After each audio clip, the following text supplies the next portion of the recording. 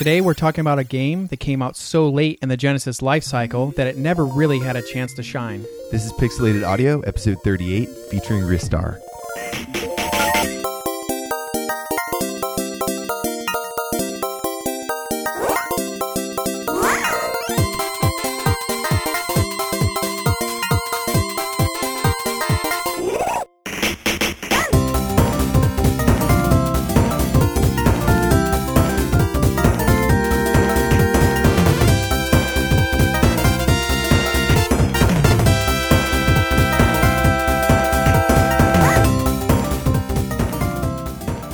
Welcome back to another episode of the bi-weekly video game music and retro gaming podcast, Pixelated Audio.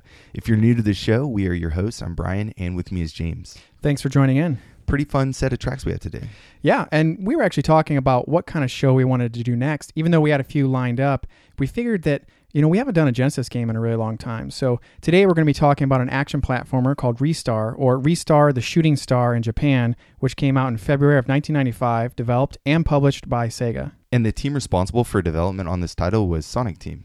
Yeah, it was Sonic Team and another team at Sega that did the Sega game to Shokan titles for the Meganet, which was that subscription service in Japan for downloading games through a modem attachment. Right, that was the predecessor to the Sega Channel, which we all remember fondly and loved.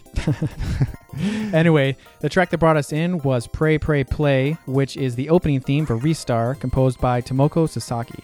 It's a really fun poppy track. Like it starts off kind of slow and has this kind of like pop techno kind of beat. I like that. It's fun. It's a fun track. Yeah, I mean it had all the sounds that I love for the Genesis and for those like 90s mascot style games, like Sonic and stuff like that. Like it was fun and it went really well with the opening and the whole space vibe and I just love how there's like the beginning part that's kind of like, oh, what's going on? And I feel like I'm out in space, and then it just kicks up and then just takes off with that great Genesis synth. And this title screen too always gets me because I'm a sucker for the mascot like on the screen. So like Sonic the Hedgehog, his title screen, he's sitting there shaking his finger, doing his thing.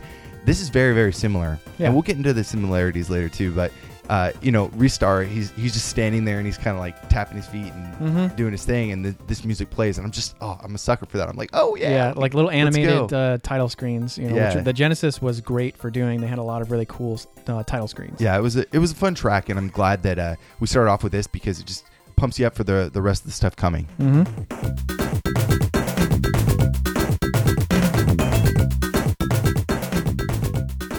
So like I was saying, Ristar is an action platformer that's heavily compared to Sonic. But unlike Sonic, Ristar moves at a walking pace and can only jump about the height of his sprite, which isn't very high. Yeah, Ristar's main ability is his stretchy arms. There's really only two buttons used on the game, so A and C on the Genesis controller jump, and then the B button is used to stretch out his arms. And you can shoot those out in 8 different directions. So even when you're in the air, you can shoot below you and grab things or, attack enemies below you. And you use this to attack enemies by grabbing them and pulling them towards your head, kind of like a headbutt. Yeah. And since your arms are always in tandem, you can't use them independently. So you can kind of think of this as like a grappling hook. There's actually some other uses for these stretchy arms too. You can use it to grab ladders and platforms and even momentarily grab walls. And since you can't jump very high, this becomes really crucial for platforming. Yeah, it's like 16-bit parkour. Yeah. Yeah, anyways, the health system is very easy to understand as well. Your health bar is at the top. I guess it's not really a health bar. Right. Just 4 stars that kind of represent how many hits you can take. Yeah. And each time you take a hit, you lose a star. You lose 4 stars and you die. Right, and scattered throughout the levels, there are a few chests that can give you different things like health and lives and even gems. So if you open a chest and you get a gold star, that'll give you 1 star back to your meter. If you find a blue star, that'll replenish your entire health bar. Right. You can also find tiny little Ristar statues that give you 1-ups. And then the gems are points that go towards your score for the end of the level. Right. And I think it's every 30,000 points or something like that, you get a 1-up. Yeah. So it kind of helps to maintain collecting stuff because really, I mean, if you start losing too many lives, you won't make it through this game. And it gets pretty challenging. Yeah. There's a lot of really cool platforming elements that really ramp up in difficulty later on in the game. Yeah, it's a really well-designed game. Anyways, we're going to get into our first block of music here. We're going to play Shooting Ristar, and we're going to play Dancing Leaves. So let's listen to that, and we'll be right back.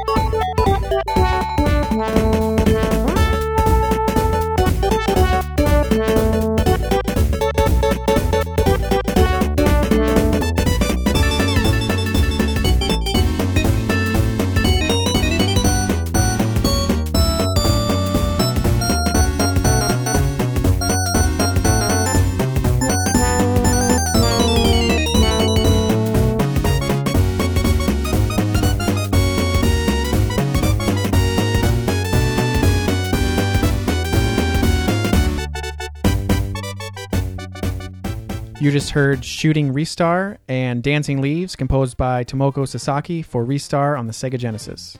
Super fun tracks. I love these so much. These are like the first intro to the game where you just get to start playing and get to a feel for the movement and the controls, and having this really cheerful, kind of peppy, rich sounding track. It's just really fun, and I think it's perfect for this game. Oh yeah, I mean this right there shows you how great of a music this game has and how cool this game can be. I mean, the track was so lively. I thought the first one, Shooting Ristar, was very kind of dancey, great trumpets, awesome beat. I mean, and then that scaling kind of trumpet towards the end, right towards the end of the track, was like, oh my god, that's so cool. Yeah, it has its own little solo at the end there. That's pretty rad. I like the bass line of this track a lot too. And there's I don't know, to me it has this really Caribbean feel. Yeah. It's like a lot more, dare I say, Sonic like sounds, but it definitely is a lot more mellow. It's a lot more slowed down, and I think it's where Sonic you get a lot of this kick snare, like really really fast drum beat throughout all the tracks. This takes a more mellow approach. It's a lot more just like this kind of swing vibe. Yeah, and like we were mentioning, Ristar moves a lot slower than Sonic. I mean, no one really moves as fast as Sonic. So you would expect that, we don't need that fast, intense music. And Ristar, he's kind of like this smiley little guy. And the game just makes you feel happy. And this music just makes me smile. Like I couldn't help but, it's kind of like start dancing along to that first track. The Shooting Ristar is just so good. Right, and all the little like sprites on the screen kind of dance with the music. It's kind of fun. Yeah, the next track I liked a lot too. The Dancing Leaves, the steel drum in there. Yeah, just wild. That one was very Caribbean, I thought. Yeah. Definitely sticks with that tropical feeling. Yeah, and one thing I noticed too for this track was that each kind of section of the song, it loops, but it loops like just enough. It doesn't loop too much to where you're like, okay, is this what the whole song is going to be? It does like maybe like two little loops and then moves on to another section of the song, which I thought was great because you kind of get to hear a sound that you might like, and then you get to hear it again a little bit, and then it kind of moves on and the song kind of grows. So I really liked that. I thought it was a really good sense of pace for this track. Yeah, it's a good mix. It doesn't get too repetitive and make you sick of it. And these levels aren't very long. And this first level is called Planet Flora. It's broken into a few different stages. So I think each level in the game has 2 stages. Yeah, something like that. 2 little like zones type. Right, and which... Yeah, it's very Sonic-like. Very Sonic-like. The little title for each section or zone is so much like Sonic. Like it has like the little kind of like jaggy designs and stuff like that, like a Sonic, with like the little stars and little sawtooth type stuff. And immediately, as soon as I saw that, I was like, oh man, that's so Sonic. But it's made by Sonic Team, and it's very much a 90s mascot game. So. Right. And so this level is very cheerful, very bright, rich colors. It's got a very kind of tropical feel. Yeah. And kind of very exotic. It matches the music very well too. I think that what I like about this is it kind of reminds me of the Green Hill Zone in Sonic. It's very bright and happy looking. It looks very like organic feeling. I think to start you off in this kind of level is good because it really gets you pumped to enjoy this fun platformer that looks all happy and nice right now, but there's obviously more to come. Yeah, I mean, like most games, the further along in the game you get, the darker and more dangerous it feels. So this, like you said, this first level is very fun, great start. It really does show you a lot of different ways to use the stretchy arm and the mechanics, and gives you a good sense of safety, kind of moving around and feeling safe, but then there's still enough enemies to kind of start to hone in some of those skills. Right. It's not overly cluttered with enemies, and there's a lot of those, like you were saying, platforming elements that you can use to kind of explore how the character moves and how, his jump height is, and, how to, damage enemies or, whatnot, how to just climb or traverse around. And I think that a level like this that isn't too overly cluttered really kind of helps a first-time player kind of adapt to that style.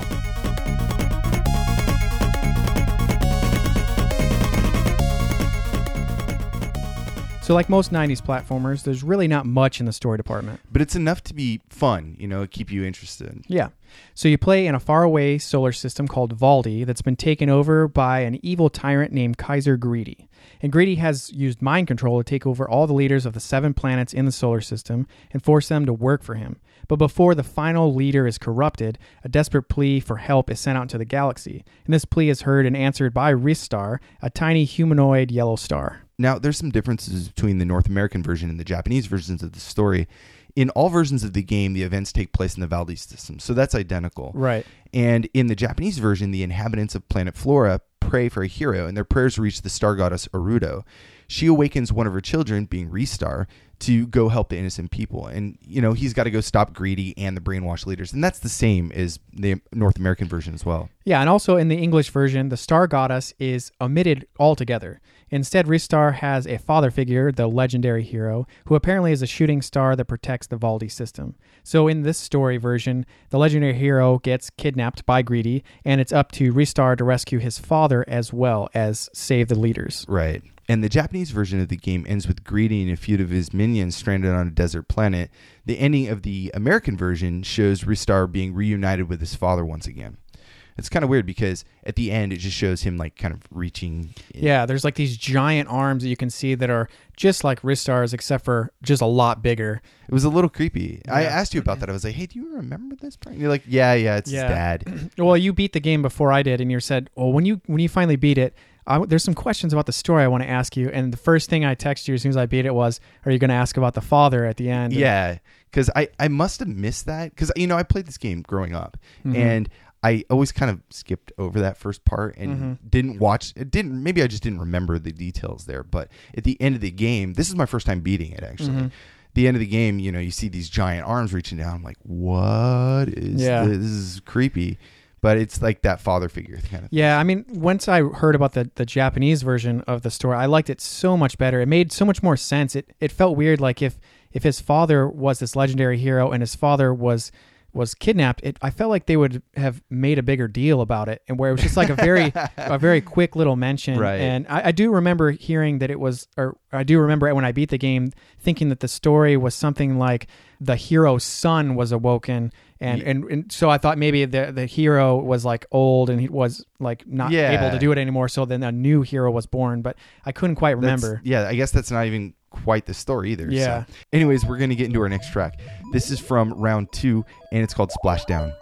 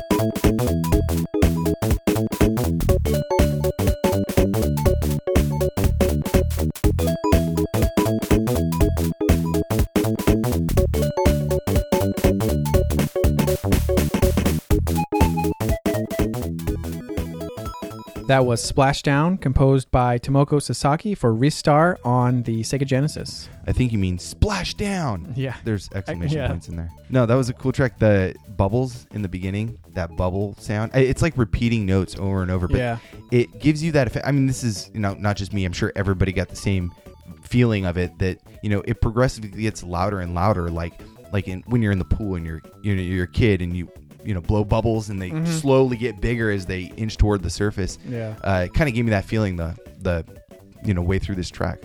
Yeah, I mean, like the title suggests, Splashdown, that this is a water level, and it's a very cool water level. I mean, and the music is very water level like to me. I mean, I love those hi-hats. That's not necessarily water level like, but that's just one of the first things I really like, the hi-hats that you hear in it.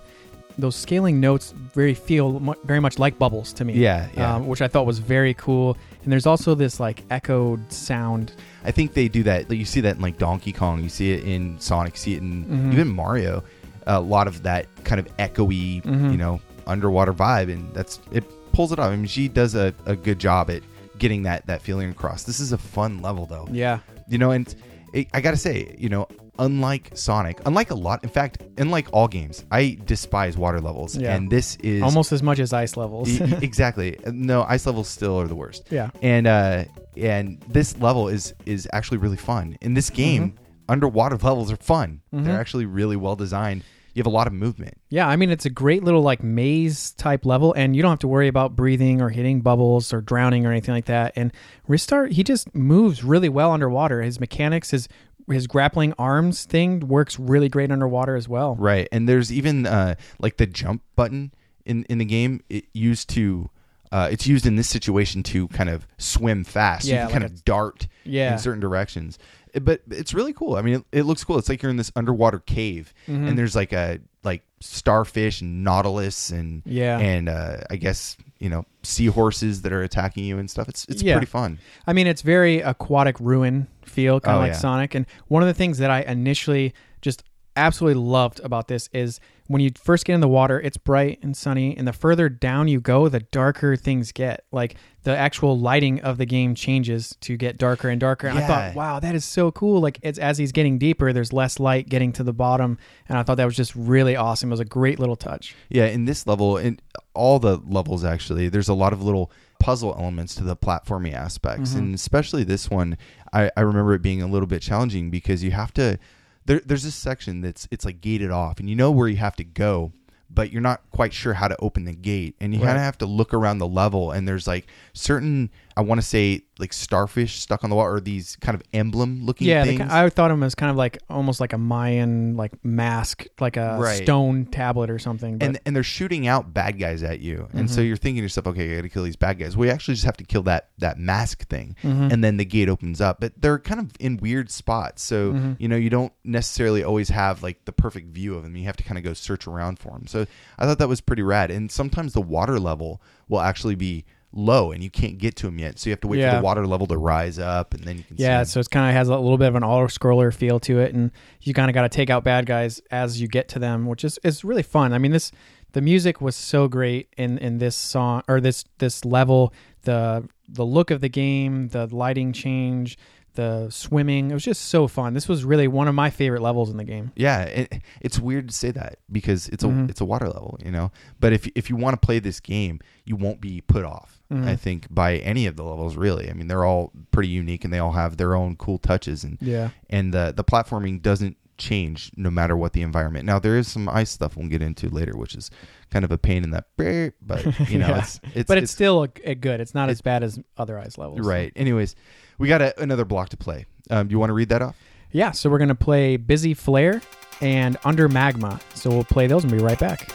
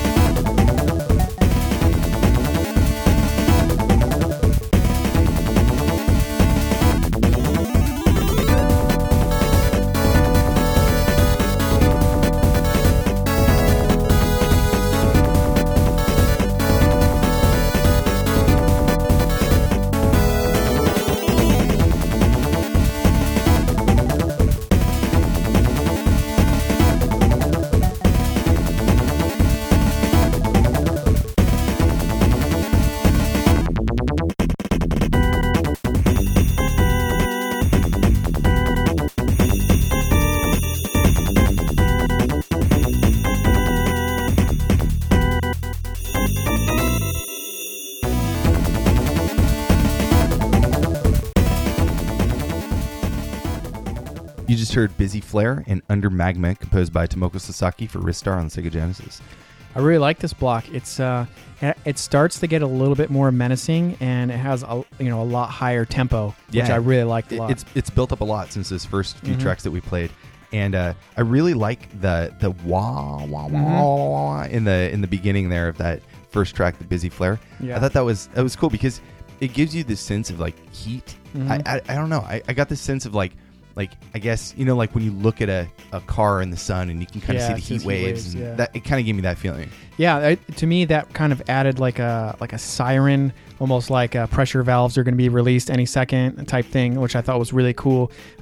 Still very kind of dancey, poppy. It like really gets your body feeling like it wants to move while you're playing. So it's not just your thumbs, so it makes your body want to move too. Great synth, and I really liked in this first track how there was little parts where it kind of slowed down and went down to just a few notes. It kind of had those little touches or flares of sound. Oh, Jesus.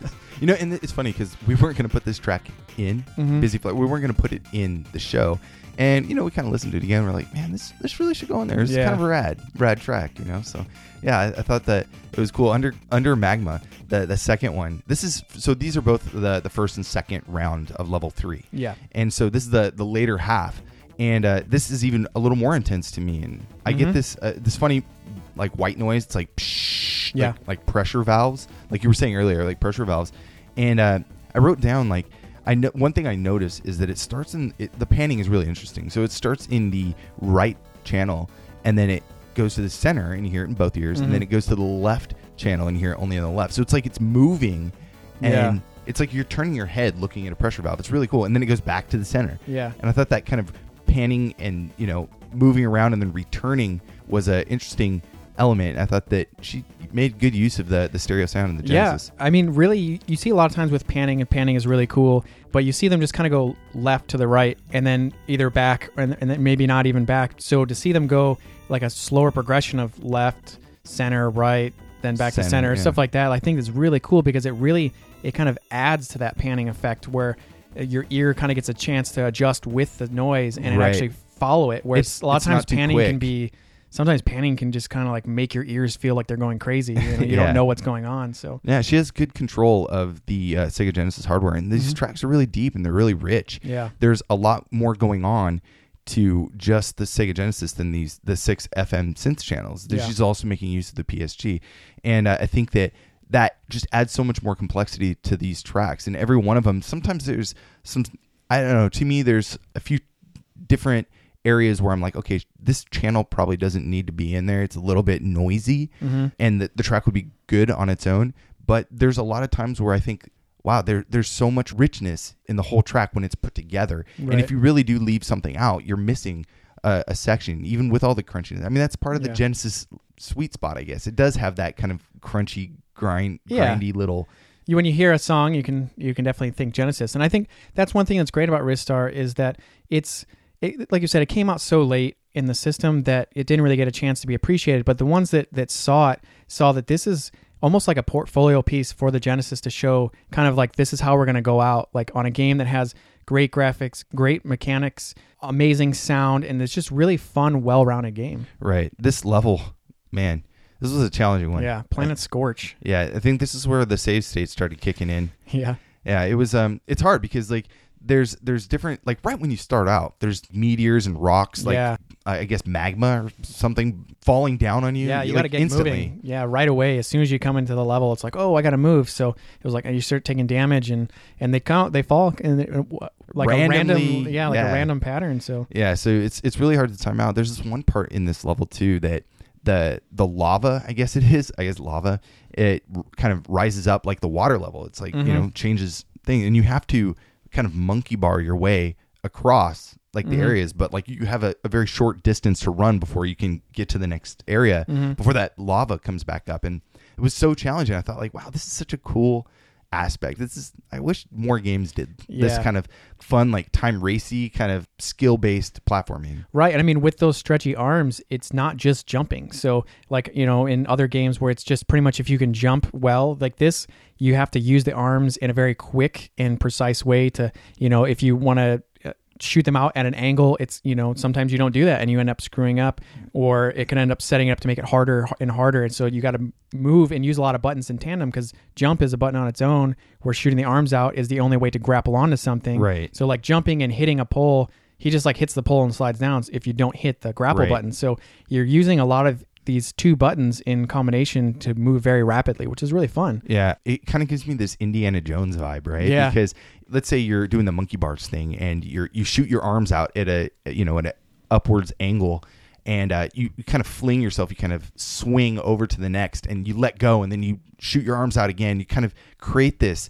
You're swinging from like a whip kind of thing, like different, Tarzan kind of thing. It was rad. I thought that was a super cool thing. It's very forgiving when you're in the air, as far as you can shoot your arms out and then you can immediately shoot them out right afterwards. It's not like this, animated waiting time. You can shoot them out right away. So it's very successive, and I like that. Well, and this level especially really started to kind of move you in a direction where you had to get a good feel for how to grapple and stuff like that, because like you said, in the levels where you're kind of moving at the pace of the level, you can kind of start to fall behind if you're kind of jumping and getting too close to the thing you're going to grapple, because you can reach out pretty far and then he's going to zip forward faster. So those are clever little ways to lose little fractions of a second in a level that could put you towards the end like a little bit behind. Yeah. Anyways, let's go ahead and talk about the composer a little bit. She's done a fantastic job on this soundtrack and a very interesting person.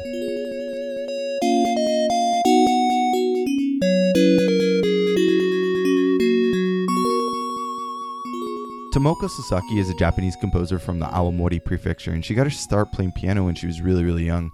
She was really influenced by a lot of Japanese composers, including Ryuichi Sakamoto from YMO, who also did some pretty popular games like Tengai Makkyo, which is Far East Eden for the Super NES. And I guess she became really intrigued to do game composition after playing Mother on the Famicom and really getting into the music.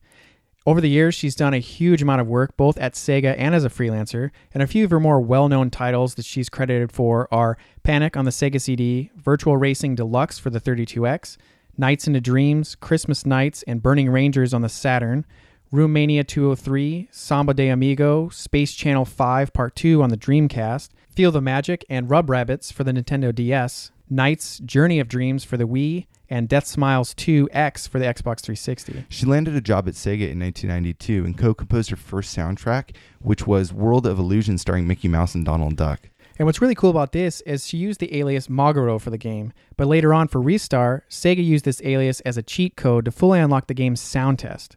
And the sound test also added a filter to the audio called Onchi mode. I think another fascinating thing about Sasaki-san is she's very multi-talented. Not only has she done all of this game composition, but she's also done lyrics and voice work. And I have a clip that I want to play real quick from the Sonic Team jingle from the mid-90s. Sonic Team.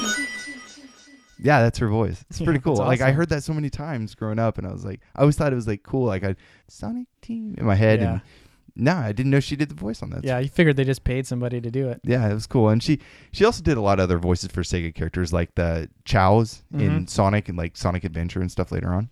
Yeah, and she ended up leaving Sega around 2008 after doing Nights, Journey of Dreams for the Wii, but still kept up the affiliation with Sega's audio team known as Wavemaster. There's also two more composers credited for this game. There's Naofumi Hataya and Masafumi Ogata. And we don't have any stuff to play from them, but it's mostly like little jingles. They did a few tracks in there, but there's not really a whole lot. I think they may have just lent some help. Maybe they were strapped for time and they just needed a few extra tracks, but we'll save talking about them for another show. Yeah. So let's move on to our next track, Do Dee Da for Ristar, and we'll be right back.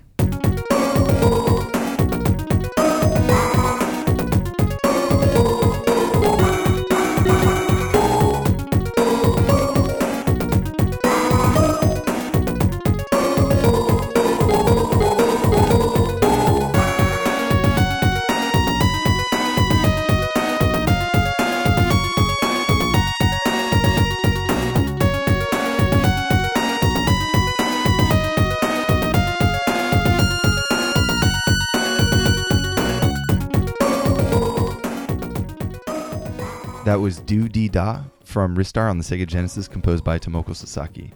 What a fun little track. It's a little bit different than kind of what the game feels like it's been ramping up towards. Yeah.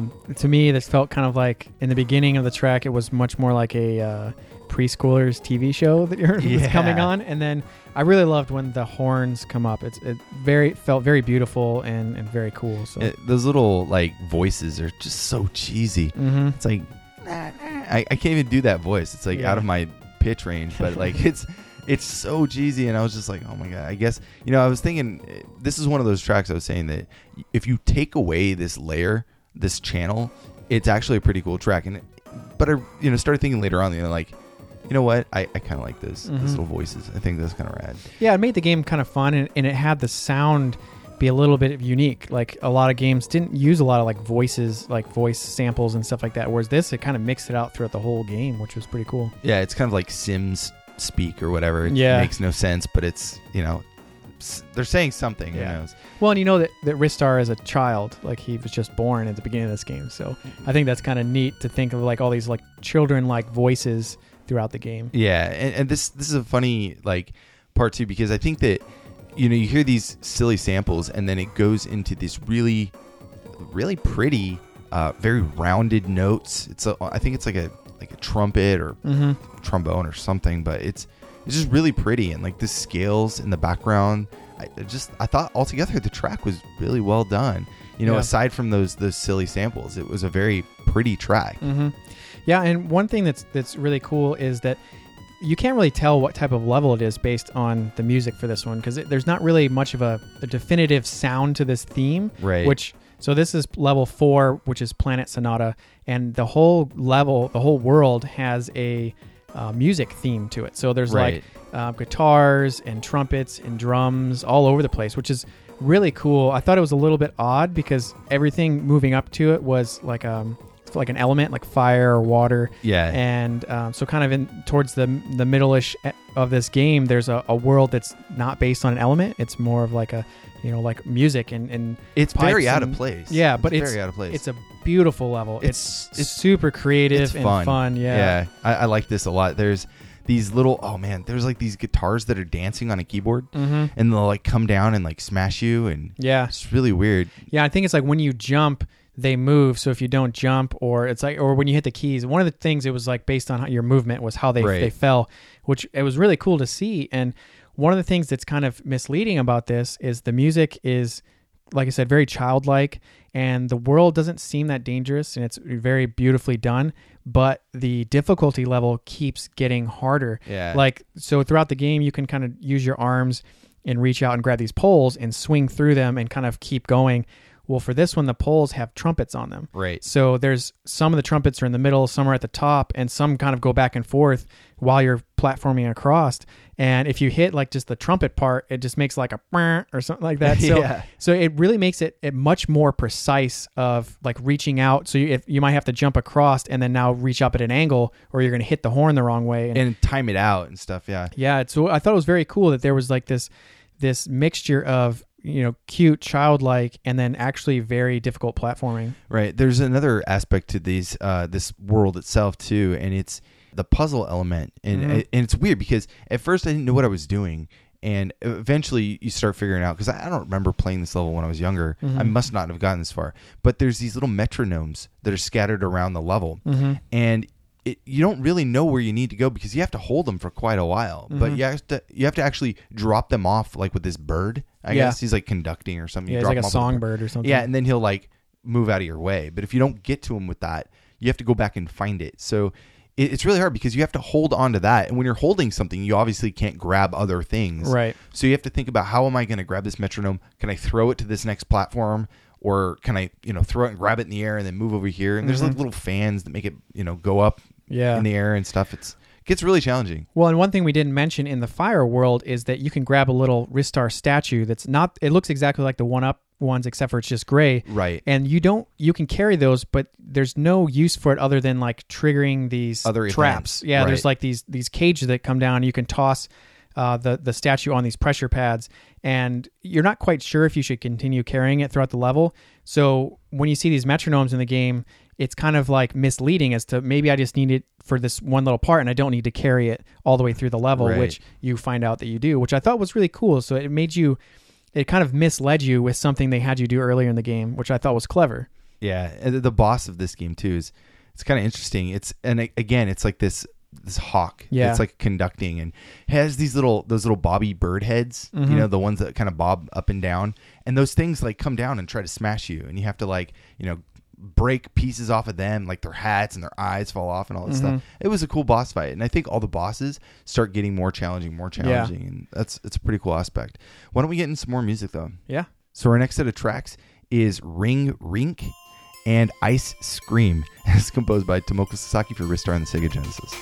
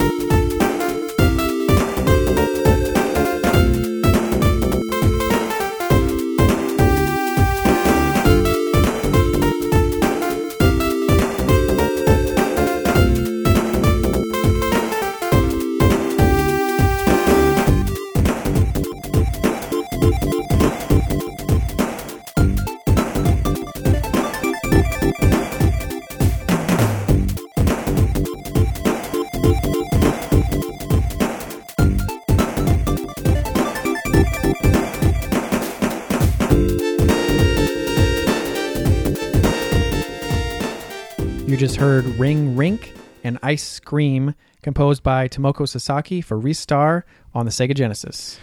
Man, those are hard names to say, dude. Yeah, they had a lot of fun with those titles. Yeah, I don't think... if you guys couldn't tell what I said when I was bringing the track in, it's because I can't pronounce that. Yeah. It's just too hard. They're too close together. Yeah, too close. Anyways, those are probably some of the best tracks in the game. Oh, yeah. So good. I mean, there's so much going on. There's so many little nuances and details. You really... You can't pick up just if you're not concentrating on it. Mm-hmm. You know, when you're playing the game, it's... You know, I don't remember it being this deep and this rich. Yeah. And then, you know, me and you now listening to it, I'm just like, man, these are really good. Yeah. And so just watching you too, just like... Yeah, I mean, I was just telling you that maybe one of the reasons why, in case you couldn't tell by the titles, this is an ice world, but I was just telling you maybe one of the reasons why this wasn't such an annoying ice world is that the music was just so good. Yeah, you know, and ice levels always kind of suck, you know, sliding around and stuff, but no, the music was super chill. Yeah. I can say that. I mean, it was a super mellow track. Yeah. And kind of fits. It has the little twinkling ice feel to it. A little bit, yeah. Especially in the beginning. Echoes and stuff, yeah. But at the same time, you know, like, if you heard this out of context, it's still a rad track. Yeah. I mean, to me, listening to it outside of playing the game, it really reminded me even of like a David Wise Donkey Kong track, like it's so good, it's so complex. It doesn't necessarily have like hitting you over the head with this ice sound to it. It just kind of like goes off into this just really great song. Right. And it's just a really great example of, you know, late in the Genesis, what it could really do. Like after people had spent years figuring out how to push it, like I think that this was an amazing track. Right. I like the bridge and then how it comes in with like, I guess like a flute or an ocarina or something. It starts playing at the end. It's so cool. And the second track too, it feels like it's a continuation of, I mean, yeah, okay, so this is round 5-1 and 5-2, so they're back to back, but this track does kind of feel like it's kind of like its sister track. It's meant to be together. It keeps some of the same elements, the same themes as the first one, and does it in a new way. There's a new melody and a new, you know, bridge, and I think that it still is an amazing track. It's cool. Yeah, I mean, we've seen a lot of games that have the option of either making both tracks feel very similar or kind of making them deviate, and I usually tend to prefer them being similar but different. Yeah. I agree. I think this track is similar enough to the first one that they feel like they go together. The beginning of it just screamed Sonic to me. Like it just ice screamed Sonic. Yeah, ice screamed Sonic. Oh. But I mean, this track is very smooth, which also kind of made me feel like a little bit of Sonic. But I love the really soft like synth sounds in the background and the kind of those bubbly scales, because one thing that's great is in this level is the return of some swimming. So you get to swim in some freezing water, which so you get to do a little bit more swimming, which was great. But I mean, the echoes too kind of lend itself to the swimming parts of it, but also was just a great addition to the song. And you're in this weird ice palace cave. This level is actually called Planet Freon. It's basically an ice planet, but it just like the water levels, like you were saying, it's not overly annoying. Now there are some parts where you're sliding around and it's totally uncontrollable what you can do, and that kind of sucks. But the platforming elements that are retained throughout this game are present here, and being able to traverse with just like your arms and monkey around, you know, like certain areas and avoid sliding is pretty fun. It makes it an enjoyable level to play. Yeah, and I think one of the things with ice levels for me is that they usually just seem to make simple platforming really, really difficult. And I didn't find that I had too much trouble in this level. There wasn't a lot of like falling into areas that I was before and then trying to do it over and over. So that really didn't hit to be very annoying to me. So I think that was why I really like this as a level. The sliding was a fun new mechanic, and they didn't make it too difficult, or the platforming wasn't too ridiculous. In all of the levels and throughout the whole game, there's so many different fun little things that they throw in, like tiny little features, I guess. Like there's this one part in this level, and I can't forget it. And it's basically, there's these, like, I guess they're fish swimming up like a waterfall, like swimming upstream. And to get out of the water, you have to grab onto these fish as they're swimming upstream. And it's the funniest looking thing. I was cracking up playing it. Just watching, like, you know, Ristar, his big hands, like, around this little tiny fish. And it's, like, going up a waterfall. And, you know, I just thought that was funny. The boss in this level is weird. He's, like, a huge blob, right? Yeah, and he was really cool. He was the first boss that gave me a lot of trouble. I wasn't quite sure what to do. Because, he's, like, this giant blue blob that kind of jumps in front of you. And he's, like, feeding himself. And then one of these he was a bad guy in the beginning of the game, and now he's kind of like your buddy, I guess. Yeah. He brings in like this steaming hot food. I think it's hot curry. Yeah, something like that. And I was like, what do I do with this? Like, I thought like you normally see that as like health type stuff. I'm like, I don't need this. Like, are you giving me health? Like, how do I even eat it? Like, I'm in a boss battle right now. I don't need anything. Yeah, so he kept coming in, and it was weird. So then, I mean, you eventually find out that you got to toss the food in his mouth, and it hurts him, but it's not easy. Like he doesn't open his mouth a lot, and so it's really a lot of timing, and it was a fun battle once you figure out what to do. Yeah, I thought it was really cool. There's something I think, so we're talking about the music, and it's really complex, and there's so much going on. And we've talked about the sound chip of the Sega Genesis multiple times before. Yeah. The YM2612. So you got these 6 channels of FM synth. what I think is really unique is the way that Sasaki uses the PSG. You have 4 extra channels of sound to use, and she does so many interesting things with it. And I think this is where it really relates to a Sonic title, because they use the same sound engine, the same sound driver in Sonic games that they use for Ristar. And I think that she had so much command over it, she was able to do some pretty wild stuff. And the PSG chip is the same that's used in like the Master System. So it's like 2 sound chips, like 2 different, console sound chips packed together, and you're able to create something very, very rich. So I have a little, not really a clip, I'm basically going to take away the channel. So let's play this, and we'll talk about it in a sec. Okay, so this is the first track of the game. This is that first level that we played earlier. And go ahead and fade out and this is just the PSG now by itself. So you can see how like complex it is.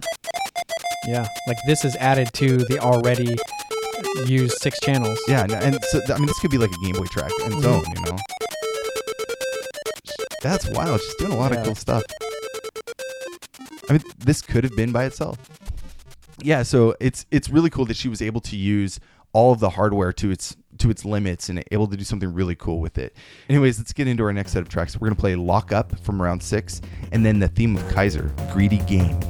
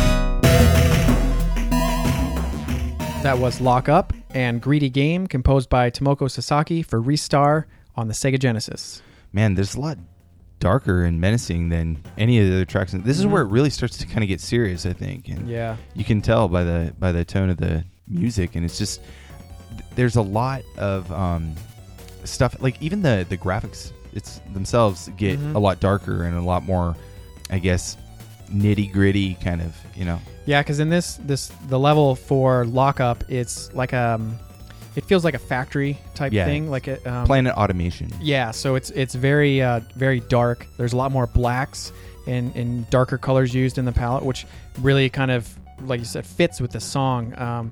I thought it was very cool for that track. It has a lot of the classic like Genesis screechy synth sounds. Yeah. But they used it really well. Like sometimes we see games and songs that are just like, wow, that is terrible. I cannot, that's so hard to hear.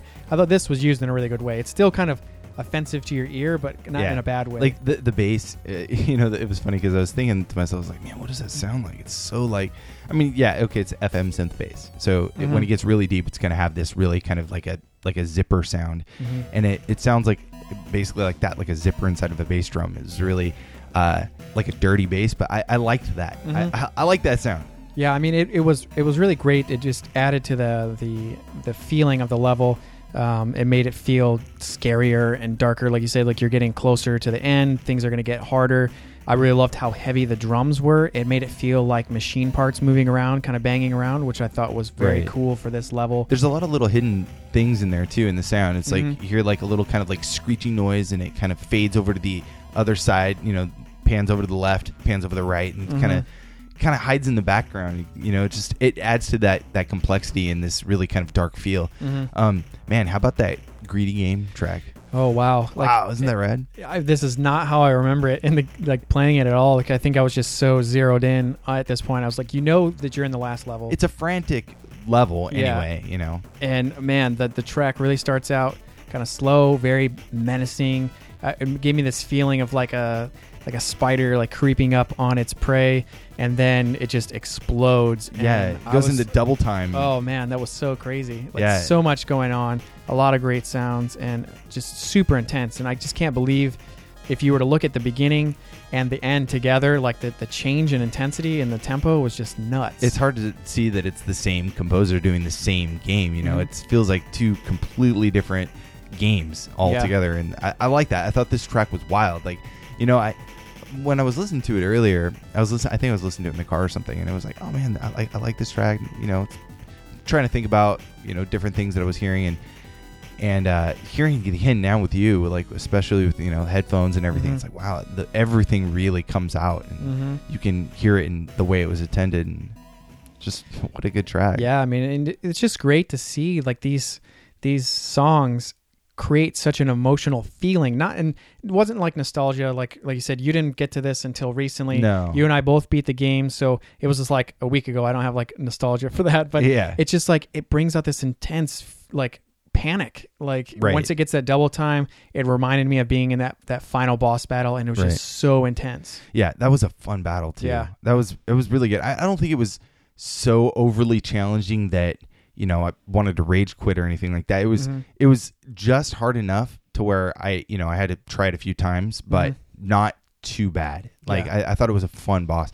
He's such a Mac dad. He's sitting there like, in the beginning he has his legs crossed and he's kind of sitting on this like invisible throne, and just, I don't know, he's a cool looking sprite. He's a cool looking boss. Yeah. No, and his fight, like you said, is awesome. Like there's these parts where he disappears, and he's going to disappear, but there's not really like much of a tell. Like he doesn't like blink or do anything. He's just gone. Yeah, and then like you have to kind of wait like almost like a certain number of seconds before he comes back, and you don't know exactly where he's going to come back. So you kind of jump and reach it at nothing and hope that he's there. And so I thought it was that sense of randomness, even though it was, once you look back at it, you could tell where he was going to be. You just didn't know how soon he was going to pop up. Right. It just made it awesome because your arms reach out and then you just grab him and headbutt him. And I was like, oh man, it made you feel amazing to like, he wasn't even there. I knew he was going to be. And so I thought that was really cool. Very victorious when you finally do the final blow. It's just, it was cool. Yeah. I enjoyed it. Well, and one thing to think about too, that why this last world could be so different is that we've gone through all the planets, and now we're in like his castle. So those were kind of like all of like the themes of the planets, like the ice and the fire and music. And now we're into his castle, which is like his zone. So I thought that was really cool to see that it got its own different kind of treatment. Right. So you said you were talking like we played all the music from all the levels. What we didn't play yet though is the bonus round music. So let's fire that up real quick. It's Formation Lap and Ready, Go.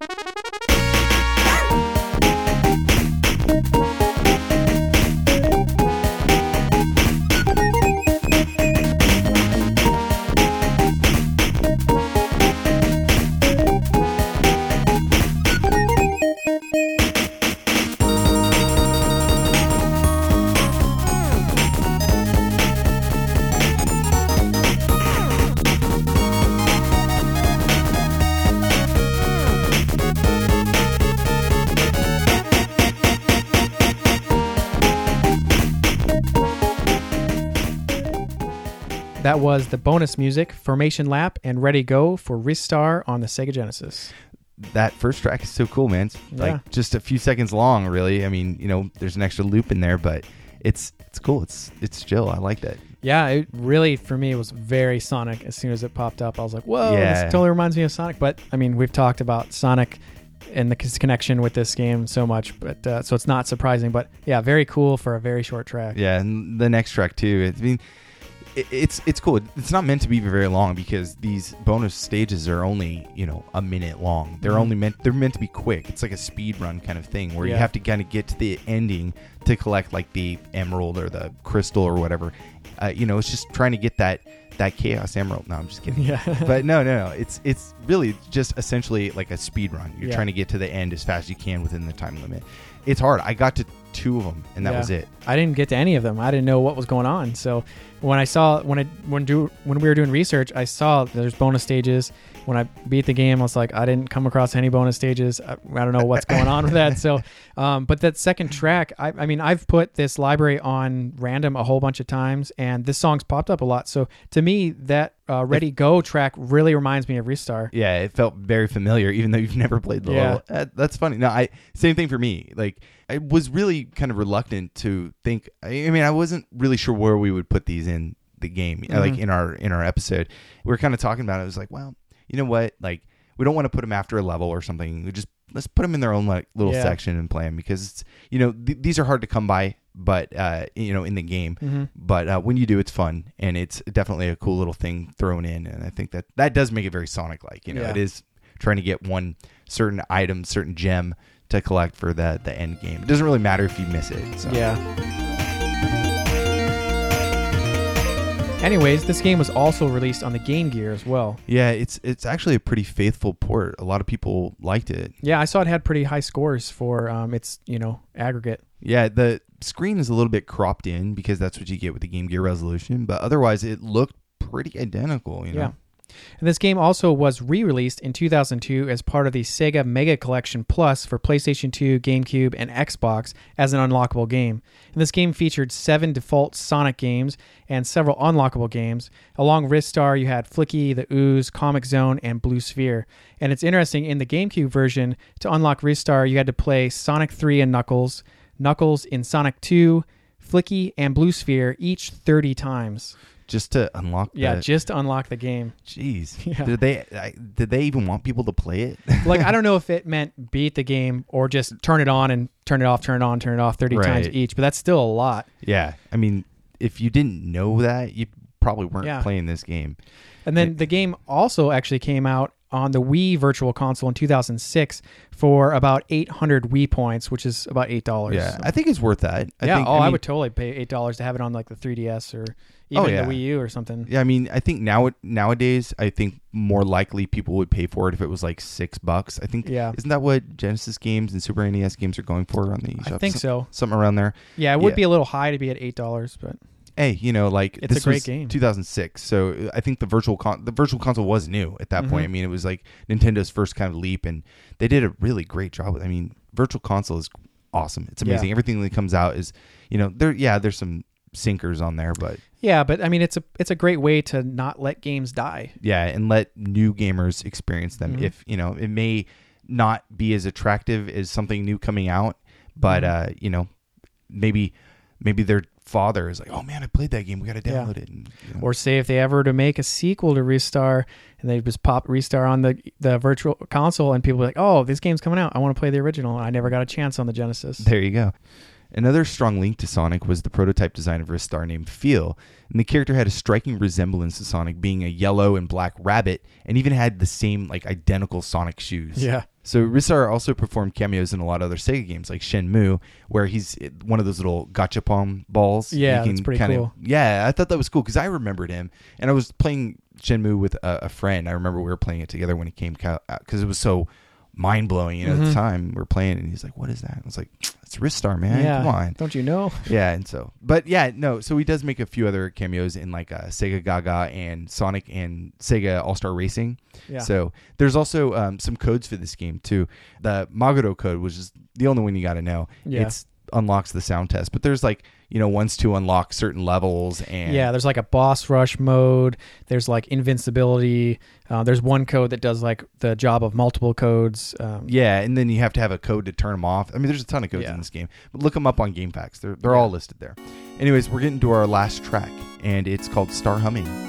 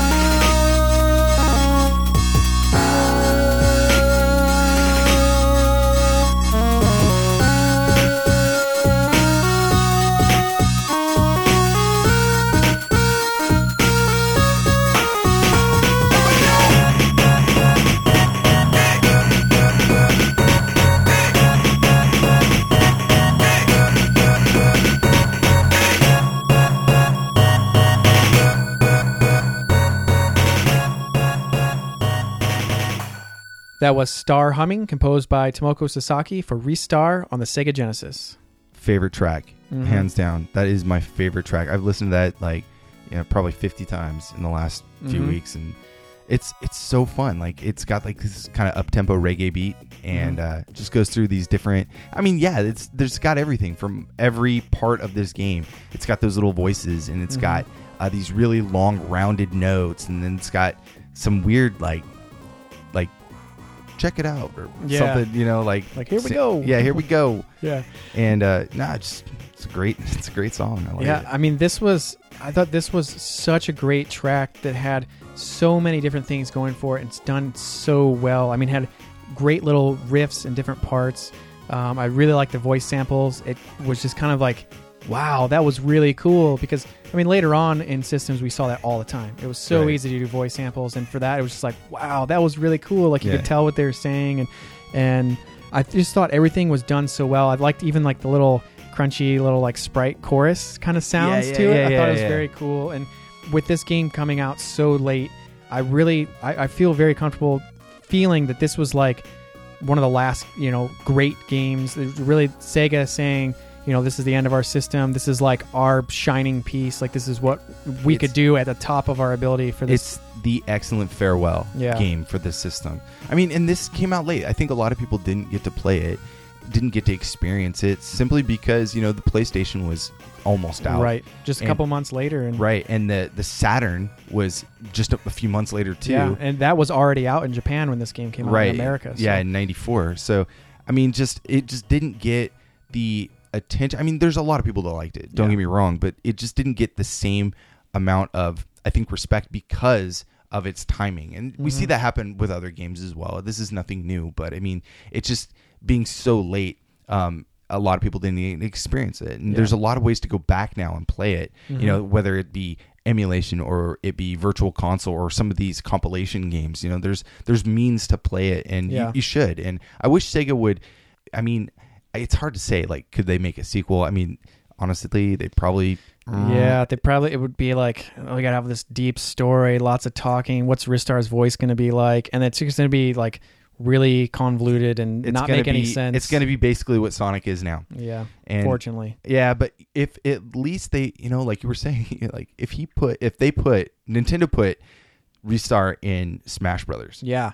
Oh man, he would be such a cool character. He would have a great variety of moves. I was even thinking like his up jump. You use it a lot to get to the ledges. Could just be like reaching up and grabbing someone, or doing the little star boost. I think it would just be such a cool little character that would, like some of these other ones that they've been adding in, it would not only create awareness of some of these characters that people might have missed, but for the people that enjoyed them, it would be really exciting. Like when they added Duck Hunt Dog, like that was so cool. Like it made you remember how great some of those games were. And I think Ristar is one that deserves something like that. Like they added Sonic, like let's see some more Sega and then characters. They would turn him into Amiibo, and then we would have to buy that. Yeah. Oh, I totally would buy a Ristar Amiibo. Yeah, that'd be sick.